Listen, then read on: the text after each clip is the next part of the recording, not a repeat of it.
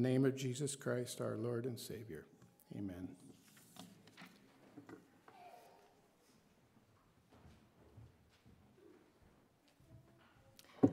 Well, if you'd open your Bibles back up to 2 Samuel chapter 5.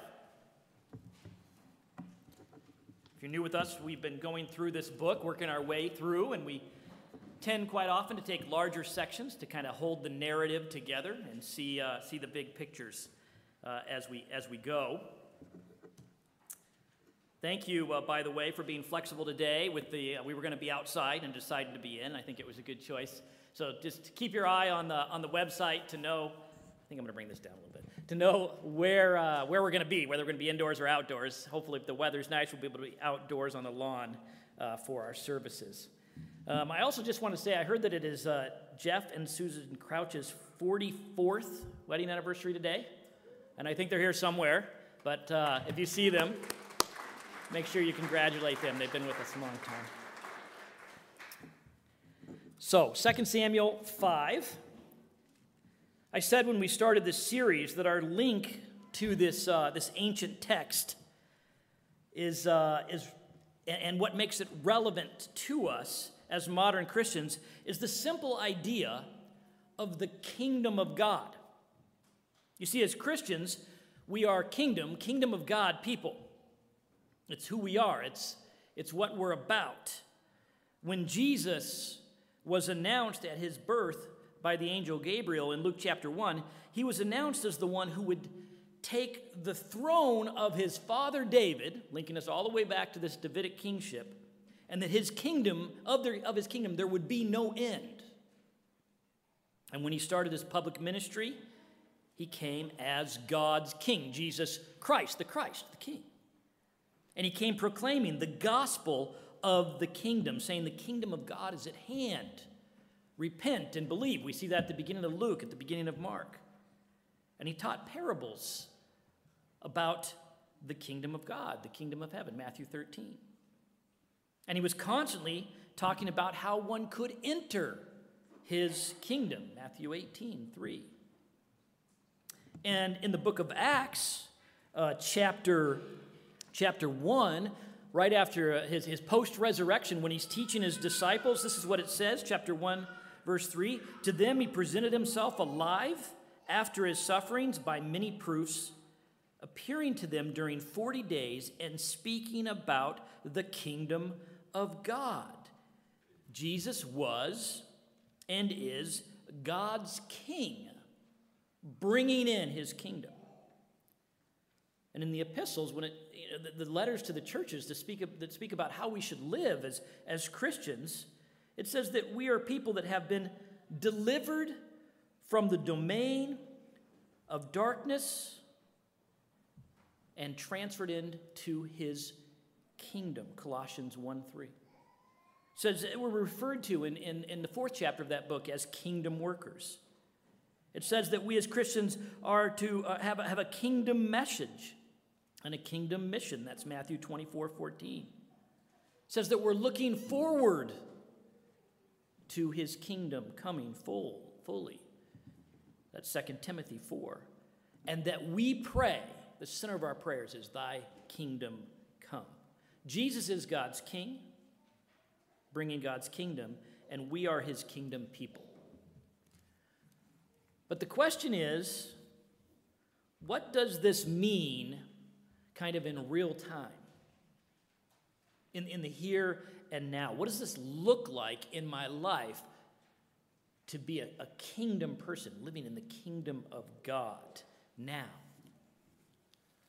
Well, that's where 2 Samuel is a wonderful book for us. Because here we see an actual physical kingdom of God on earth under his king David. As David is God's chosen king and Israel is his people, we see it in real time. It's only a shadow of the fullness to come in Jesus, but it clues us in. It gives us a sneak preview of what it's about, how things should look. The kingdom of God lived out on earth. And when we get to chapter 5 here in particular, we see it all come together because here David is fully established as God's king for the first time.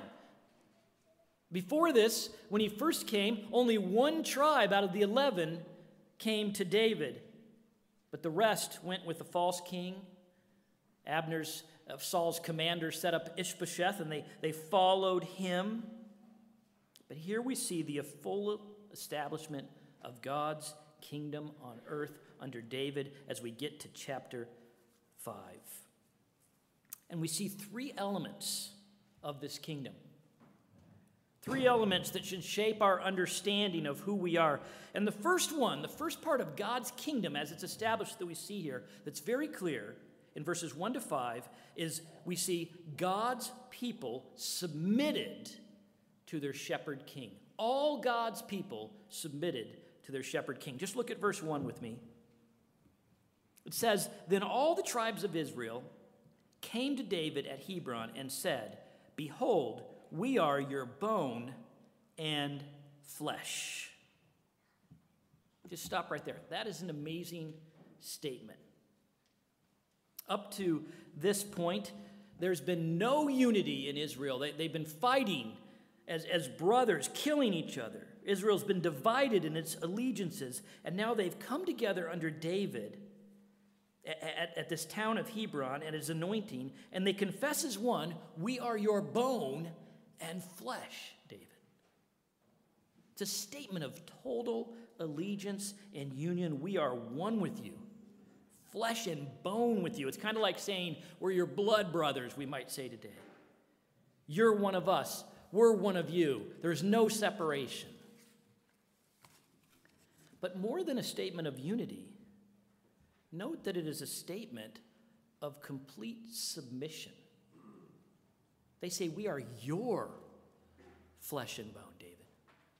We're your body." In other words, you're the head. We are the flesh and bone that serve you, like the arms and legs being directed by its leader. We come in total submission to you. This is so crucial to understand about the kingdom of God. This is why we pray, or this is what we pray when we pray, "Thy kingdom come." We pray that people, God's people, would submit their lives to his King, Jesus. This is the heart of what it is to be a Christian.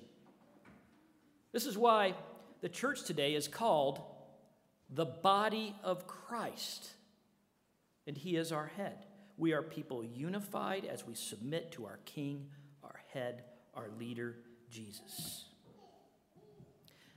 Now, I'm stressing this because I think this simple idea has gotten a little confused in our culture, especially our sub-Christian culture. It's blurred the idea, and people have gotten confused. People speak of their Christianity in very intellectual terms.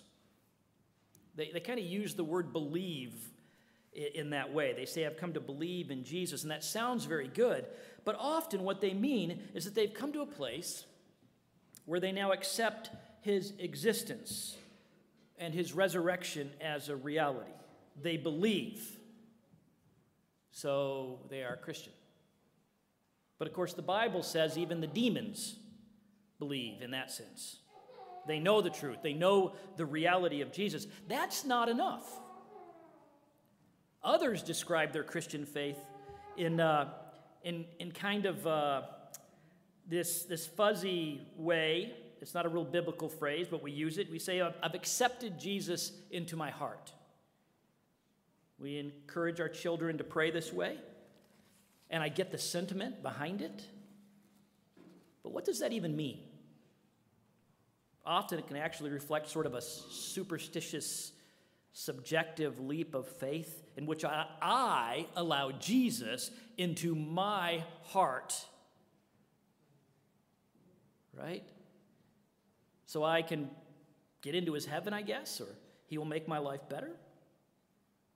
And for some, over time, this becomes a means of keeping Jesus in his place. So that although they are intentionally not maybe living in obedience to him in areas of their life, that doesn't matter because they know they're Christians because they've accepted Jesus in their heart. You see, having him as in their heart actually kind of keeps him from being their head. They've got him in his place. But here, the clear biblical language of coming to God's king so as to be part of his kingdom is the language of submission, full trust, giving my life over to him, to his will, to his service, making him my king, my head, my leader. Now, I know the language of submission is not very popular today, because in the sinfulness of our world, it's often associated with oppression and abuse. We don't submit to anyone because that's too vulnerable. We need to be in control. We need some checks and balances. That's what America is about. No king, a republic. But look at the nature of David's kingship here. Look at what they recognize as they come to submit to him, what they recognize about him. Look at verse 2 and 3 with me. In times past, when Saul was king over us, it was you who led out and brought in Israel. And the Lord said to you, you shall be shepherd of my people Israel, and you shall be prince, which is basically the word leader, and you shall be prince over Israel. There's two things being said about David as a king here. First of it all, it's saying he is their Savior king. When they say that even when Saul was king, David was the one who led them out and brought them in, that's actually military language. It's used throughout the Bible, but if you flip back actually to 1 Samuel 18, I want you to see the language here. 1 Samuel 18, verse 13. Look how it's used here, and you'll understand what they're saying. This is Saul speaking. So Saul, 18:13, 1 Samuel. So Saul removed him from his presence and made him commander of thousands. That's David. And he went out and came in before the people. And David had success in all his undertakings, for the Lord was with him. And when Saul saw that he had great success, he stood in fearful awe of him. But all Israel and Judah loved David, for he went out and came in before them. They are saying, you, David, were always the one who fought for us. You were the one who defeated our enemy. You were the one who has always saved us. And of course, we could give so many examples of this from David's life. The most famous one is the David and Goliath story, right? Where Saul is afraid, his commanders are afraid, all the people are afraid, while Goliath is out there taunting Israel. And David, the little shepherd boy, steps up and defeats their enemy for them. He gets the job done. He saves his people. This king they are to trust and submit to is their very Savior. But more than that, they recognize that David has been designated by God as their shepherd king. He's not just their Savior king, he's their shepherd king. We see that in verse 2 as well. And this image goes beyond salvation from enemies to everyday life, right? David is the shepherd. He's the one who will tend to their needs. He's the one that will make sure they're nourished and protected. He will guide them in the way they should go. As it says in Psalm 23, the good shepherd leads his sheep through the dark valleys, the hard times. He leads them to still waters and to green pastures so they may flourish as his flock. And of course, David knows this role very well. He was literally chosen out of a field where he was tending sheep. And now he is God's shepherd king. They see it. You see, this isn't such a hard king to submit to, is it? To trust to give their life to, because his authority, his power, his headship is for them. In fact, that's exactly what David says when you get to verse 12. Let's skip ahead as he sums things up, and he says this, chapter 5, verse 12. And David knew that the Lord had established him king over Israel, and that he has exalted his kingdom for the sake of his people Israel. They are submitting to a Savior, Shepherd, King who lives for their sake, that they may flourish. That's what is at the heart of God's kingdom today. This is what we are praying for and living for. When we pray, thy kingdom come. We are praying that people would come and submit their lives, their flesh and bone, all that they are, to God's ultimate King, Jesus Christ, our Savior King, who has already defeated our greatest enemy at the cross. He's conquered Satan and sin and death. He saved us. Our Shepherd King, who guides and nourishes our lives by his Spirit. He said in John 10, I am the good shepherd. The good shepherd lays down his life for his sheep. This is the heart of the kingdom of God in this world now. We get confused with this term. It's not about a certain political system. It's not even about a Christianized, ethical society. It's not about peace and harmony in this world. It's about God's people submitting fully to his shepherd king, bone and flesh, all that we are. This is our unity. It's what it is to be the body of Christ, to be part of the kingdom of God. You have to ask yourself, we should all ask ourselves, is that where we are today? Are you truly part of the kingdom of God? Have you really submitted your life fully over to King Jesus? You know, it's interesting to me when you look at the larger narrative here, the process it took for the Israelites to come to full submission to David. It didn't happen overnight, did it? It took a long time. For years, they were following a false king, weren't they? Most of them were following Saul and his cronies. Saul looked good, head and shoulders taller than everybody. He seemed to have all the power. He had all the trappings of worldly success. He was easy to follow.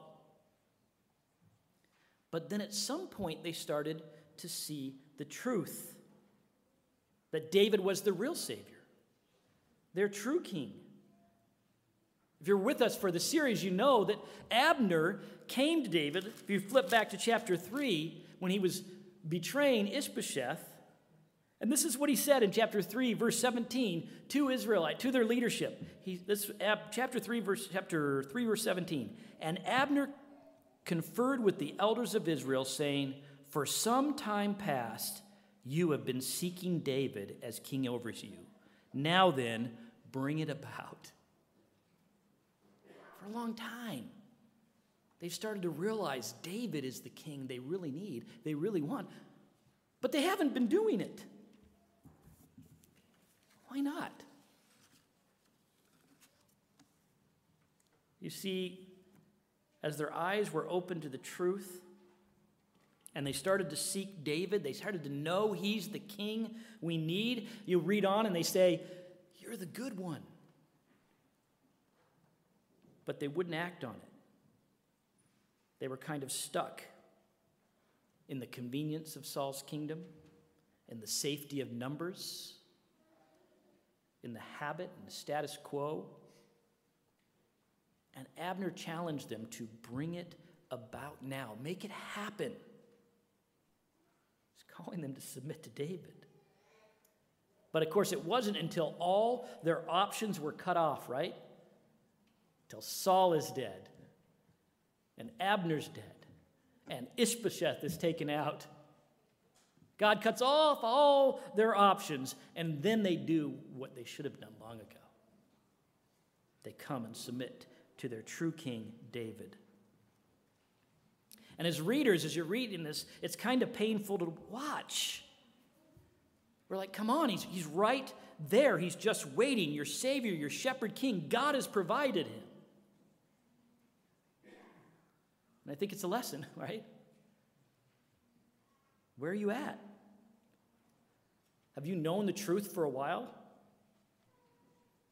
You know that Jesus really is the king you need. You know it. You know you need his salvation. You know you need his shepherding. But you're just kind of stuck where you are. Giving your allegiance to someone or something that's hopeless, some false king or idol that just keeps taking from your life. What's stopping you from coming to Jesus? He is the king for your sake, who came to serve you, to give his life for you. As Abner says, bring it about. Come to him. Now, there's a second element of the kingdom of God, as we see it developing here under David, that's still very relevant today. Not only do we see God's people come and submit to their shepherd king, but we also see in the next verses 6 to 10, God's city established and built. His people come and submit to the king, and his city is then established and built. Let's read verses 6 through 10. And the king and his men went up to Jerusalem against the Jebusites and the inhabitants of the land, who said to David, "You will not come in here, but the blind and the lame will ward you off," thinking, "David cannot come in here." Nevertheless, David took the stronghold of Zion, that is the city of David. And David said on that day, "Whoever would strike the Jebusites, let him get up the water shaft to attack the lame and the blind who are hated by David's soul." Therefore it is said, "The blind and the lame shall not come into the house." And David lived in the stronghold and called it the city of David. And David built the city all around from the Milo inward. And David became greater and greater, for the Lord, the God of hosts, was with him. You see, God's kingdom is not just about his people coming under his rule. It's about the place of his reign as well. The home of his people. The first thing David does after being anointed king by his people is go and conquer Jerusalem. He makes a special place, a city for his people, the central place of his power and rule. It's always been this way when it comes to the kingdom of God. We saw it in the very Garden of Eden. Adam and Eve, God's people. What did he give them? A special place, the garden, the place of his rule. Then God promised, when they sinned and that fell apart, God then came to Abraham and he promised them to make them a new people, and he would give them a place, a promised land, where he would rule over and bless them and bless all the nations through them. And actually right here, we see it coming to its full fruition. As he sets up his city and his king, the city of David, the new home of his people at the center of the land. You see, up to this point, what you have to realize, up to this point, Jerusalem has not been a very significant city for Israel. It's just been another city, but now it becomes central to the kingdom of God on earth. And note three things about this city of God. First of all, it's a place where all defiance of God's king, all evil rebellion is put down and eliminated. That's what this whole situation with the Jebusites is demonstrating. They mock David. I don't know if you noticed it. When David is coming to attack the city, they say, he can't take this city. We only need an army of a blind and the lame to stop you. You don't stand a chance. And it was quite a city to try and take. It sat up on a hill. There have been many attempts. So they are arrogant, They are secure. And they say, we'll fight you with our cripples and our blind. But David has a plan to use the water shaft to make a sneak attack. And it works, and his army overwhelms and defeats the Jebusites' army, the army of the supposed blind and lame, but really it's just those in absolute defiance of God. And he says he hates their souls. It's not the actual disabled people that he hates. People get confused there. It's those who defy God and his people to the bitter end. He's taking this term of mocking and he's turning it back on them. He's fighting their army of supposed blind and lame, but it's the rebellious people that he's fighting. Those who mock God with their lives and defy him. They are the truly blind and lame. They do not see, and they cannot help themselves in their situation. Jerusalem becomes a city where such spiritual ailment is gone, as all rebellion against God is put down. All rebellion against his king is eliminated. It's a holy city of God where everyone is in submission to his rule. But more than that, note that it's referred to twice here as a stronghold of Zion.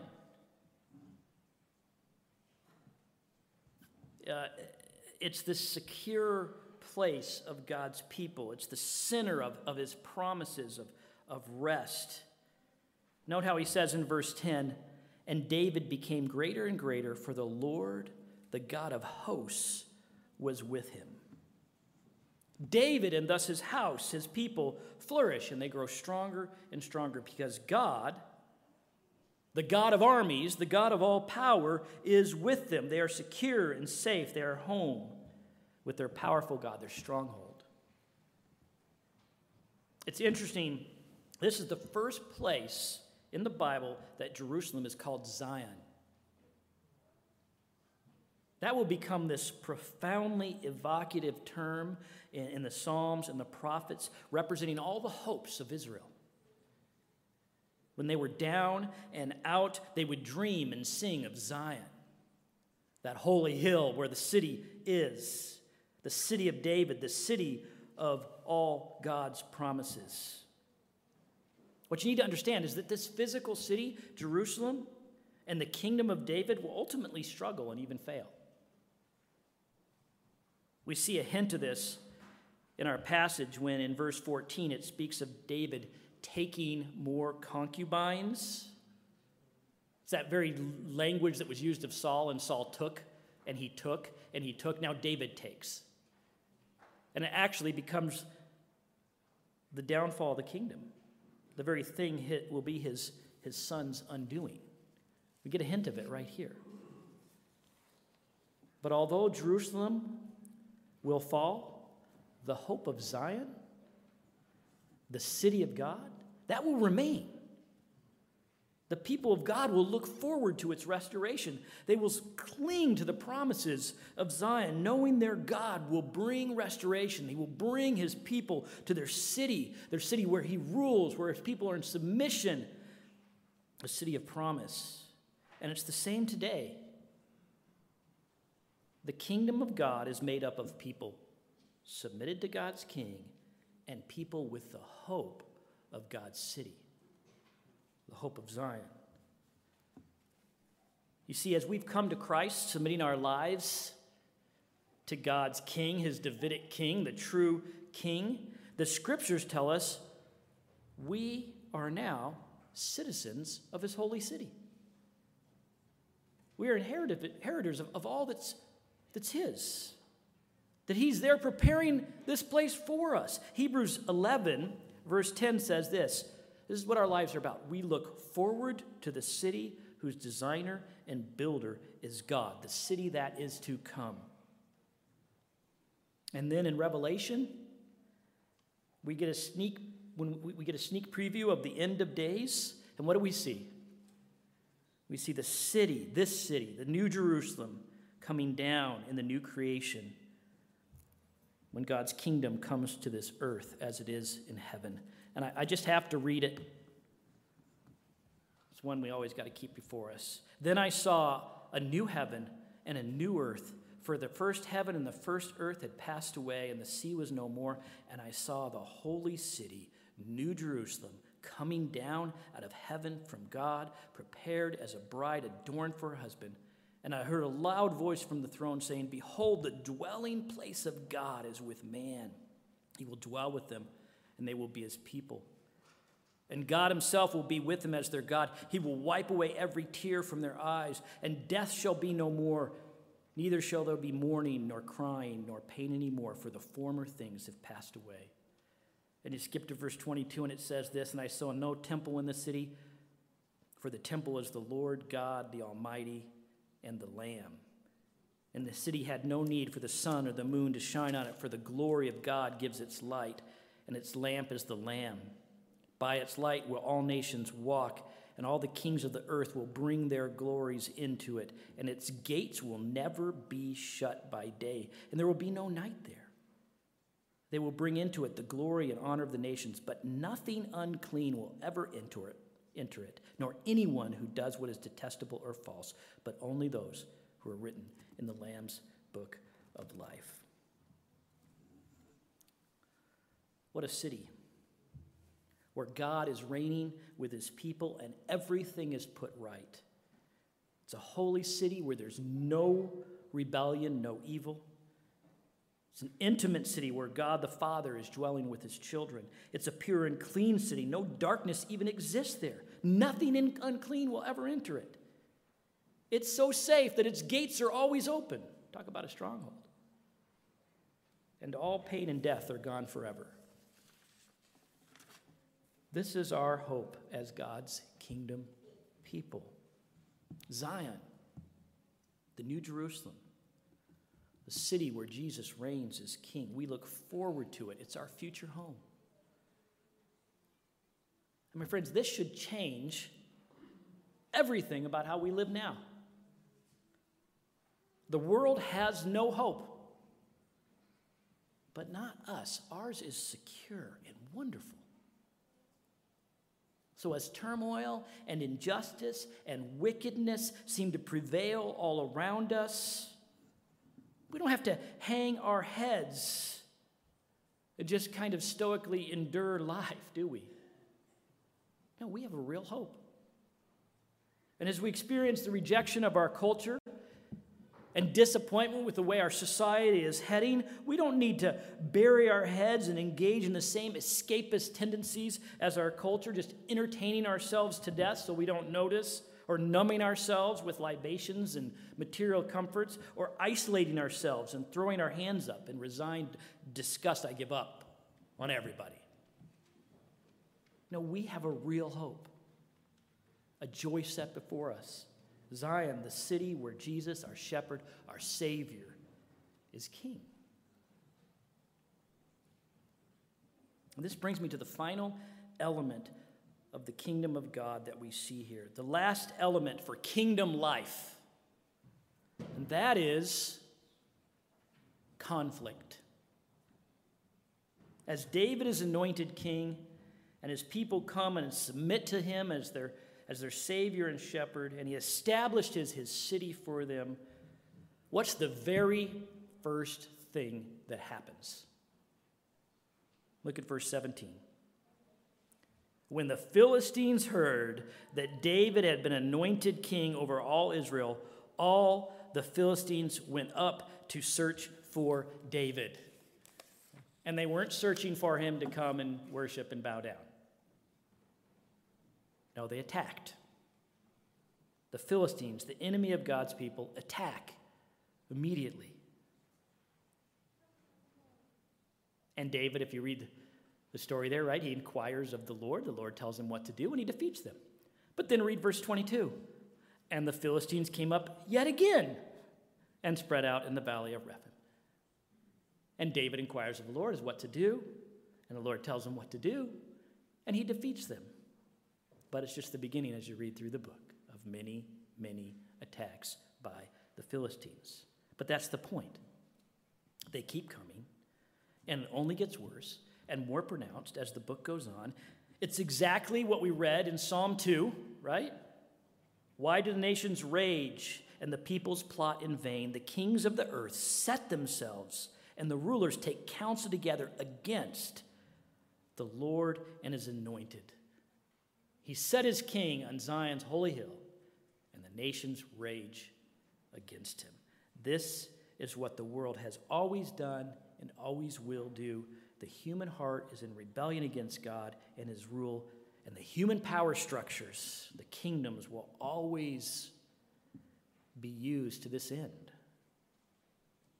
My friends, as we come to Christ and we submit to his kingship and the hope of his city, we also enter into a life of conflict in this world. Those teachers who want to tell you that if you come to Jesus, your life is going to get easier and more stress-free, they're forgetting this truth at least, or ignoring it. This is why Peter says to the church in 1 Peter 4, don't be surprised when fiery trials come upon you to test you as though something strange were happening to you. This is why Timothy says, all who desire to live a godly life in Christ will be persecuted. There's one of the promises of Scripture.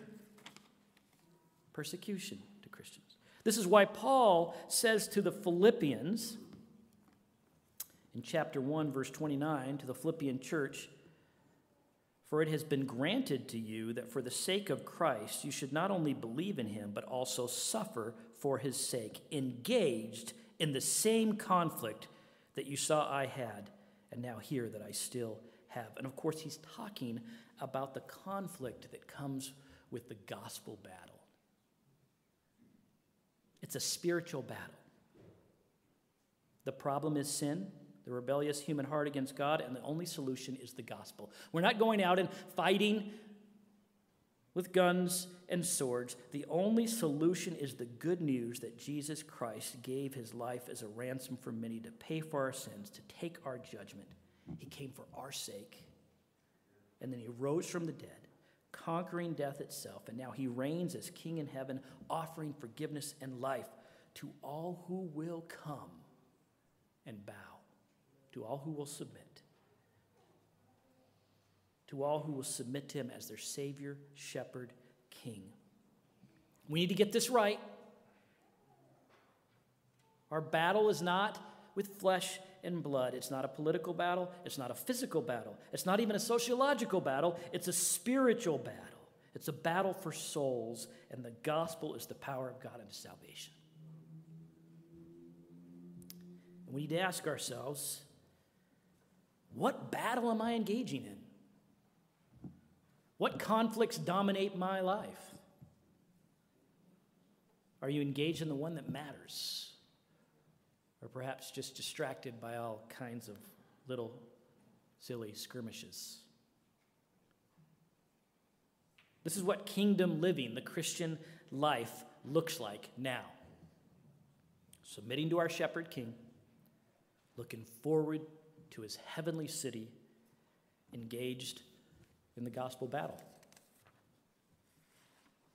This is what we are praying for when we pray, thy kingdom come on earth as it is in heaven. Let's pray. Father, make us your kingdom people, we ask. Bring us to bow our lives to your King. Keep us living in the hope of your city, our true home. And until then, help us to stay engaged in the only battle that matters, the battle for souls, your gospel. Come, Lord Jesus.